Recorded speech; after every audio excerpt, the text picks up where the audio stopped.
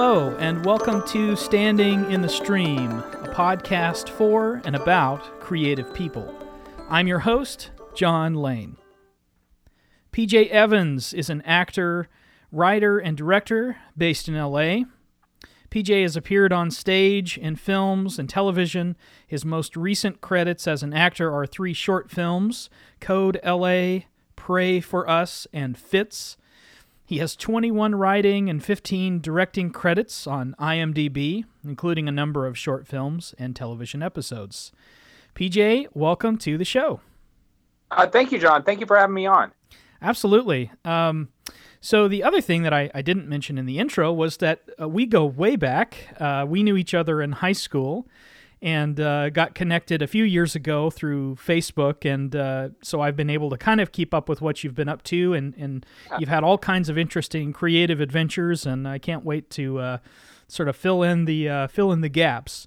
But I sent this to you in an email, and I want to just say it publicly here because there was something that I was talking to a friend of mine the other day about this, and saying that I was having, an old classmate of mine from high school on the show, and anyway, I wanted to tell you this, is that you were in a play. This was in high school. You were in a play. I don't remember what the play was, but I remember you, and I remember Jacqueline Ritchie, and I remember going and sitting and I think it was the first, I don't know if you had multiple showings, but I remember it was kind of like opening night. It was a big event. Anyway, and I'd known you as a drummer and percussionist in band, but I'd never seen you act before. And I have to just say, it was the first time that I'd ever seen anyone that I know completely disappear and be replaced by a different person, And I mean, see that all the time, like on movies and on television, but I don't know those people, And so it was so cool to see people that I knew, and especially you, just totally disappear into those characters. So anyway, I don't think I ever told you that or articulated that before. So I wanted to tell you that and say thank you. That was awesome, and it was so cool to see you doing so well at that. Oh wow, thank you, man. It really means a lot. So as I said, you've had a pretty adventurous, creative life so far, including all the stuff I mentioned in the intro, the acting, the writing, some directing. But you also had a little stint as a punk rock musician. So let's fill in a little bit of background, and you can pick up wherever you'd like. I mean, you would like. I think we haven't spoken probably since high school, so that might be a good point for me to sort of fill in what you've been up to. But yeah, wherever you want to go with that is fine. Yeah, I think like after I graduated, I was kind of eyeing out, graduate high school, I was kind of eyeing out like what kind of direction that I was really kind of looking and at going in. And I really, the entire reason why I got involved in theater back in high school is in 8th grade, we took some tests that were like some tests that were scored by some psychologist, something, and they would come in and they would go, oh, you're really good at this. You need to do this with your life. You're not really good at this kind of stuff, and you should stay away from this. And this, I got my test scored, and the psychologist came up and said, you're really good at you're going to be really good at with these new computers and all this kind of stuff, and you really should stay away from doing specifically theater and anything performance-based. And something about that really... I was always a kind of a guy that always kind of rocked the boat, and I'm like, I really had to kind of the mindset of, well, that's what he thinks, so I'm going to show him. So the next year, I signed up for theater in high school and went through that. I mean, it is high school theater, but I felt like I had enough enjoyment with it that I was looking forward to kind of getting deeper into what it was. 'Cause, like, you learn theater in high school is more of kind of dipping your feet in. And at the end of that, like, you kind of gauge whether or not it's something that you really want to like jump in, like off the high board into. I sent off some applications to some theater, some larger schools around the nation, but I actually ended up at Tarleton, which is the local college in Stephenville. What ended up transpiring for the next 5 years is I was not so much a college student whatsoever. I was more of a company member in a very highly regarded, what I found out to be a very highly regarded theater company. in this little tiny, like in our hometown. I did that for years. It was fantastic. I absolutely would not do anything to replace those years. So I would work in the scene shop every year. And during the summers, like I would always have some sort of like a summer job, either doing like fast food or like you run around town and you just kind of get whatever it is that you want. My last summer in Stephenville, I remember I think it was Washington Street, and I was driving down Washington Street going back home, and I needed to get another summer job, and like there's a Dairy Queen out there, and the Dairy Queen had a like the billboard, like the post-it thing that you can post up like your own like letter at a time, Right. and it had up like a manager wanted, inquire within. So I go in there, and I said, hey, I need a job, like I'm interested in a manager position, and they just looked at me and go, oh, oh yeah, we filled that like 2 weeks ago, but we haven't gone out there and changed it yet. And something about hearing that from them, I decided I was going to move. So I moved to Austin that next day, and I went down to Austin. I got involved in the theater down in Austin. I started after doing theater in Austin for about 2-3 years. I started getting involved in film, started doing a lot of film stuff, and then that's where the band happened. Okay, so that you got the band together and that's One Eyed Doll is the band that you're talking about. Well, yeah. The band was something that I kind of accidentally happened. Like I was heavily involved in nightlife. Or kind of around at the time, and what happened? I started going downtown, and I really like Austin's very much like a live music kind of. Like the live music capital of the world. Oh yeah, absolutely. But went out to go see a whole lot of live music while I lived there at the beginning. And I was hanging out with some people, and they said, hey, we're going to go down to Red River Street, which is a lot of the independent music in Austin at the time. Not sure what it is now. And we just happened to like walk by this this bar, and it said Ghetto Princess outside. And we all kind of looked at each other and go, well, this sounds interesting. So we walked inside. And this girl and a drummer were up on stage, and there was 3 cardboard cutouts. And for the next like hour, she did nothing but spit on them and kick and like side kick them and throw them off the stage and run people over, and like we were mesmerized. So I started going to a lot of their shows, and I got became really good friends with both of them, like on and off set, and like.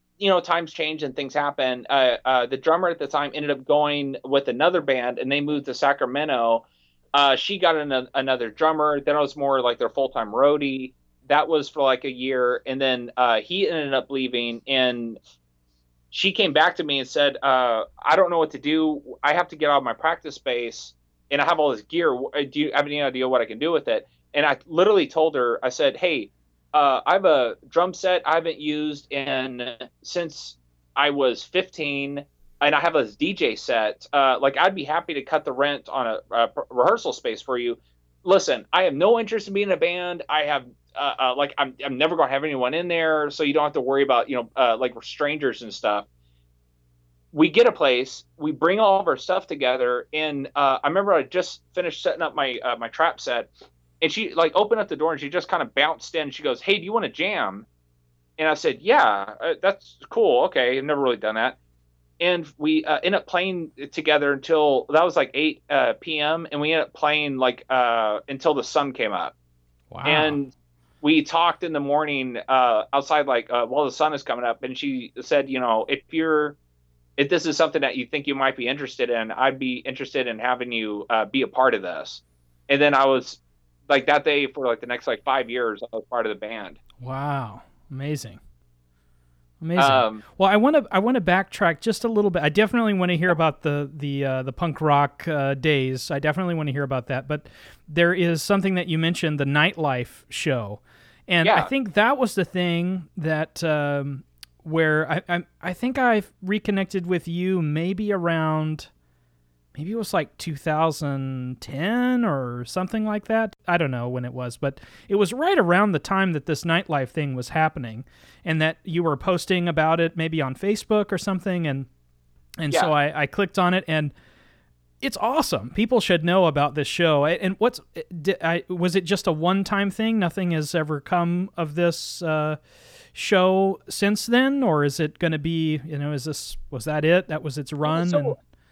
Actually, it was filmed as a. So the premise of the whole setup was me and a group of kind of like basement dwelling like D&D nerds decide that we want to be vampire hunters, and then we we come across actual vampires who are more not so much as a vampire like romantic-esque type of vampires, more of like it follows their trials and tribulations of like work and like paying the rent and taxes and it's a mockumentary. It was filmed as a feature and cut together, and a lot of the producers decided that it might fare better just as a web series, so they recut the feature into a web series. I see. Okay. Well, it's still available on YouTube. People should check this out. It's really hilarious, PJ. I thought it was just fantastic. Oh, thank you. Vampires. Strangely enough, there have been few cases of anyone brave enough to combat this threat, let alone live to tell the tale. Of course, the typical vampire hunter of today is quite different than what their legend suggests. We're the city's last line of defense against the undead. To protect and serve. I, of course, started first, I was kind of the cool one. We're talking about dude. D&D is a perfect vehicle to be able to sit down and train about what you're going to do in high-stress situations. Spot checks are for creatures. Search checks are for traps. You know this. Is that why Andrew doesn't seem to trust you? Because of your history? Because of my history? What? My warrants? You know about my warrants? The Periscope monocle. So you can use this to identify any possible targets and confirm that they are, in fact, vampires. What about Billy? Billy's one of those guys that you really need somebody that will just blindly do whatever you tell him to do. Billy. I'm just... Theirs is a life of dedication, danger, and even ridicule. These are the vampire hunters of today. It's a ride, it's an adventure, I tell you. Buckle your seatbelt. You're the winner, no compromise, you're the winner. Your star is on the rise. That's what I'm talking about. That's what I'm talking about. So how many vampires have you seen?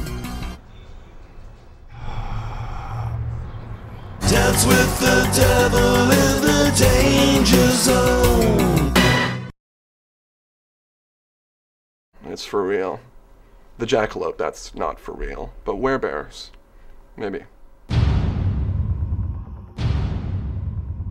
And so that was it. It was just the one-time feature that got cut up into a series, and everybody sort of went their separate ways. Did you connect with any of the creative people from that later on, or? Yeah, actually, Corey, who plays Harpo, the head vampire that never really talks, the shorter guy.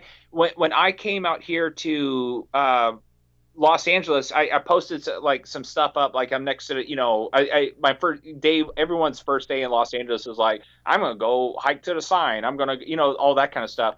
I posted some stuff up on Facebook, and Corey emailed me back immediately and said, dude, are you out here in LA? And I told him, oh yeah, I live out here now. And he said, dude, I live right out here on the beach. We need to go and meet up with each other. We met up the next day for coffee, and he was asking me like what my plans.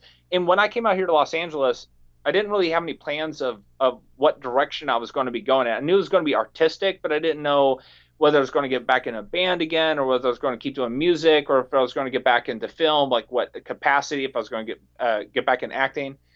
But when I sat down and met with Corey, Corey was talking to me, and he said, oh man, you really have to meet my acting coach, Alan. Like, I think that you guys would really hit it off, and I think that might be like the thing that you need to be doing when you're out here. And that's where I met Alan, my current acting coach, and I met him that following week.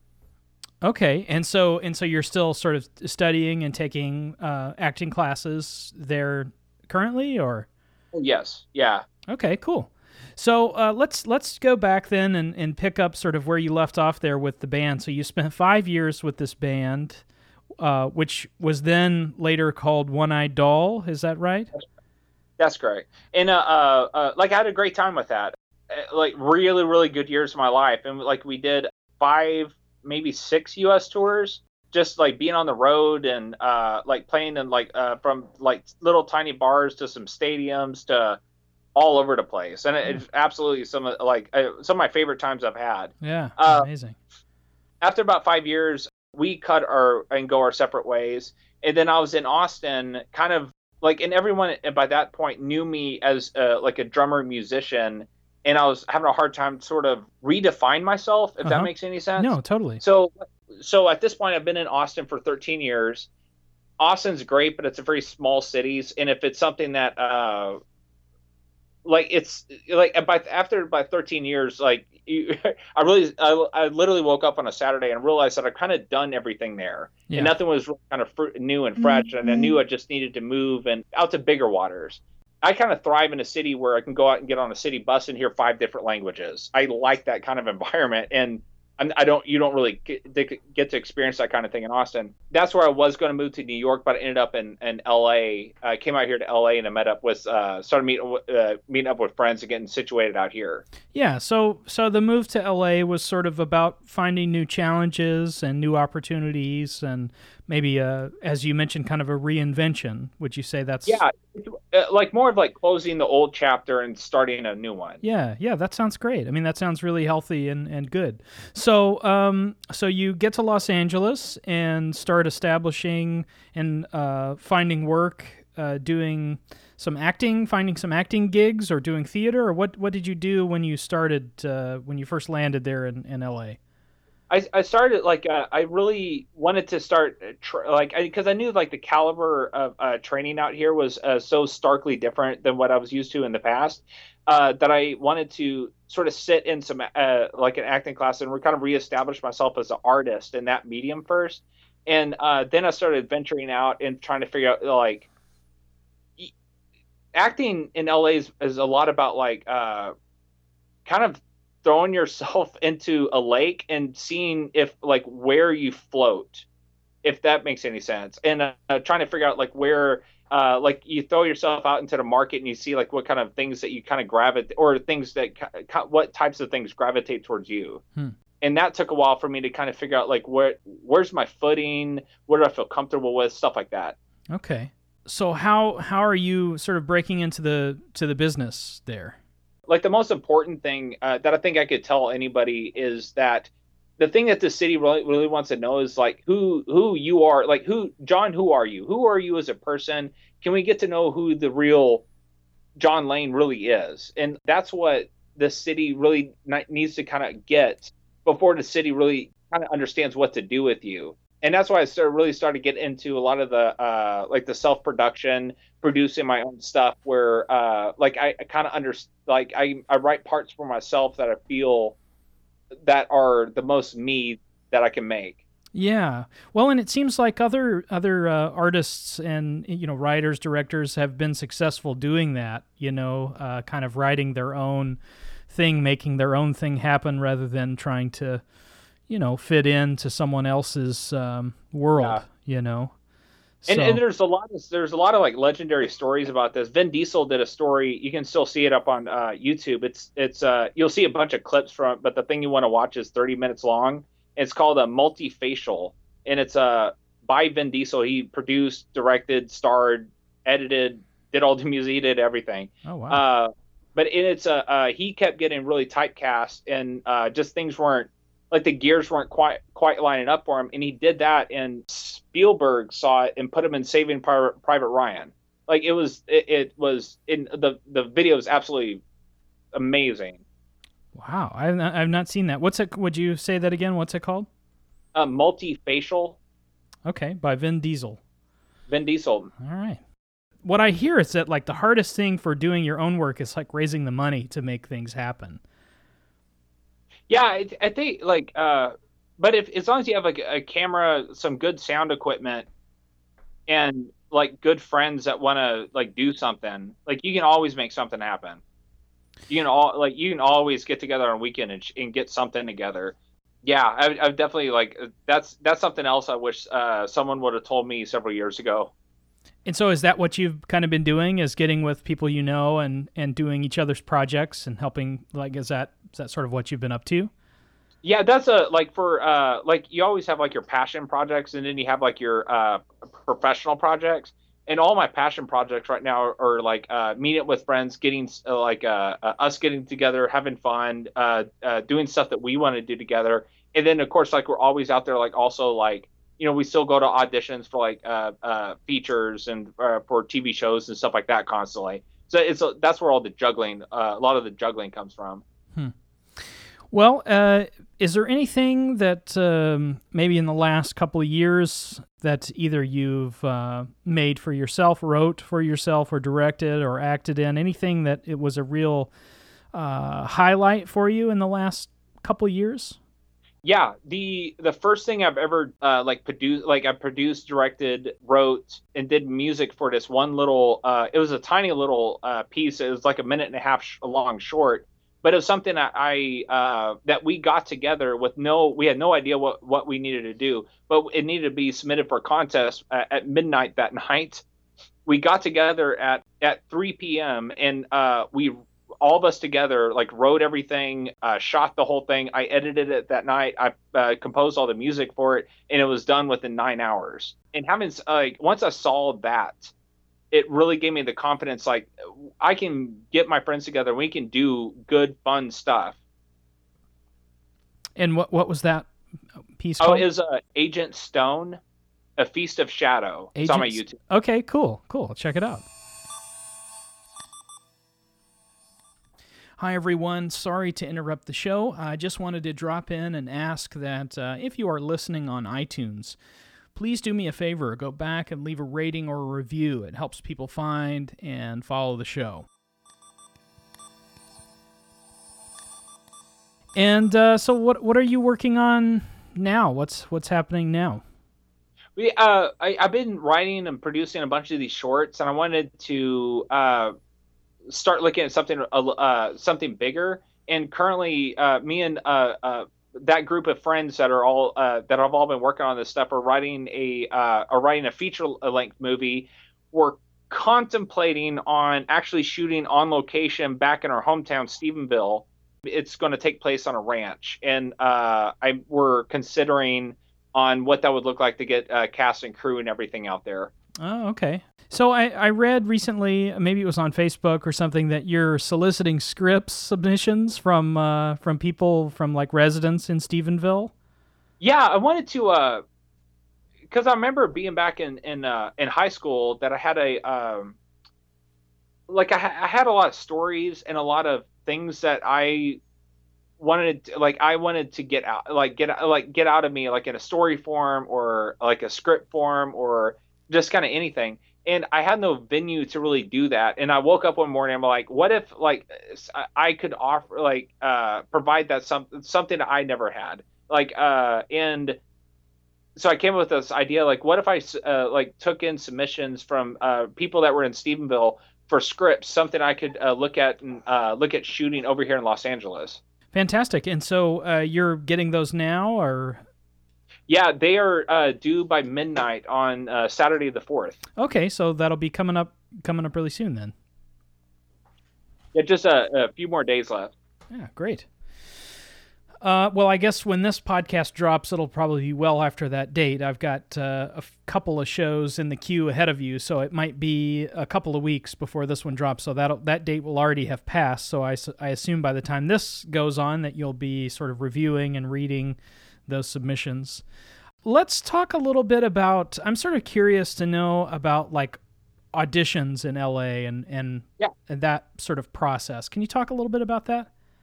Yeah, I think it is significantly more different than what I was anticipating when I came out here. So I did do film and theater back in Austin, but in Austin, you would go to an audition and it was more talent based. Like you audition until you find good actors, and then you kind of warp the story and the and every like what you're looking for, like the kind of the physical attributes of the piece to whom you find. I see. But out here, it's very much more about, do you look what we're looking for, because the talent is of a caliber enough, and there's so many people coming in. If they need you to be 6 foot, exactly 6'3", weighing 120 pounds and be red hair with freckles. Like they'll just audition people until they find that. And I find it actually much less competitive than in Austin, because everyone is just here and they are who they are and they're very comfortable with that. So that level of competition doesn't really exist to the degree that I experienced it back in Austin. And that was really very, very, very interesting. So describe like a typical audition, and I'm assuming you're talking about auditions for like feature films, but also like television shows or even commercials, this type, any sort of thing like that, or can you sort of describe the process for? Yeah, so there's multiple stages to being cast. So like you take a commercial is a great example.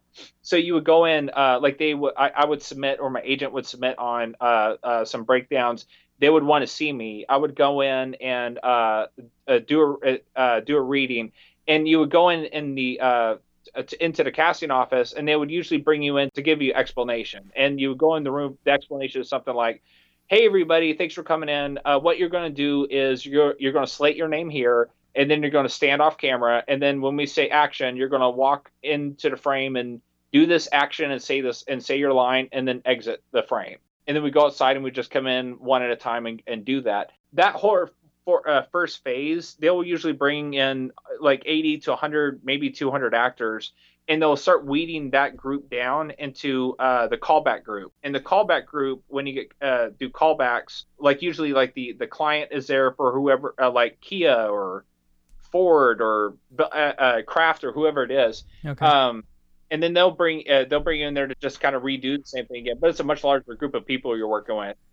Then you get put on hold. Then there's several different phases before you actually end up on set. Wow. So, did anything in your? I'm just sort of curious. Did anything in your training, like in college, or anything to do with your sort of musical background or training? Did any of that really prepare you for this kind of work? Yeah, I think honestly, like being in the band was probably the best business course into entertainment business in and of itself. That was one thing that she did my bandmate did extremely well, is the business side of what it took to be like an artistic endeavor that was looking to be financially stable. She was absolutely brilliant at that. And I didn't realize, I couldn't see the things that she was doing. I knew that she was doing all this weird stuff, but I could not fathom why she was doing it. But I saw it working, so I never really argued with her. But then after I got here into Los Angeles, I started employing those same sort of philosophies, and I saw like the instant how well that they work in this kind of environment. So what kind of things exactly? There's no such thing as a no. Like, hey, can we play a show here? No. That's not really a no. It's a no, not right now. And then you have to learn how to like sweeten the stakes for them. Okay, I know that we can't play a show here, but you don't have to pay us, and we promise to be able to bring in like 30 people. Oh, okay, like the negotiation tactics that she employed with all the clubs. And so you find those tactics to be sort of crossover into the acting work that you're doing now. Yeah, absolutely. Wow. So can you give an example of when that's sort of worked for you? And I was in a running for I was doing some callbacks for a short film, and they were just chatting with me and stuff like that. And they looked at my IMDb and saw that I was doing a bunch of stuff. They just kind of commented on that, and I go, oh yeah, well, depending. Like if I get cast, like I'll end up being like a PA, or I'll run sound, or like I'm just kind of like a jack of all trades on shoots and stuff like that. I finished a callback and I left, and I ended up getting the part. And then when I went out on set, I was talking to the director, and he mentioned like how surprised he was that an actor would be willing to just like kind of be like like I'll do anything that I can to help this production. And he really liked that a lot, and that's why he ended up casting me over the other guy. Yeah, that's really interesting. I mean, so of all these sort of things. You mentioned doing PA work, but then you've also gotten plenty of acting gigs and even some directing and writing gigs. Out of all of those kinds of things that you find yourself doing, is there any one thing that is like you feel like is your real calling or your voice? Like, are you definitely an actor, or do you definitely feel like maybe writing or directing is a thing, or like where is your head at with that stuff? A storyteller. Okay. And I think that could come in different forms, and that's why I think I would say that. Like, I see that as an actor or director and or writer, either all those threes or one of those three in any production. Great. Well, as I said to you, I think maybe off the air, this podcast kind of came about as an exploration of various artistic disciplines. The idea of, how all of these different artists, where the commonalities might be, where one discipline sort of brushes up against another. I'm very interested in that. I'm interested in it as a creative person, as a musician and composer. I've worked a lot with poets. That's kind of been one of the things that I've done a lot, is composing music and setting poetry to that. But I've also worked with like visual artists and dancers or choreographers, this type of thing. And I've always found that my work was always elevated in sort of combination with some other discipline. And you and I sort of share that, but in actuality, you've done both. I mean, you've been doing the craft of acting and the craft of music, both sort of professionally. And I've just been doing music, but sort of brushing up against these other things and being interested, but not really doing those other things. So I'd be interested to know. We sort of talked about it a little bit earlier, but how one artistic practice fed the other one. You mentioned the business end of, being in a band, but I wonder about the craft of performing, as a performing musician versus being a performing actor, and where those two things sort of brush up against each other for you.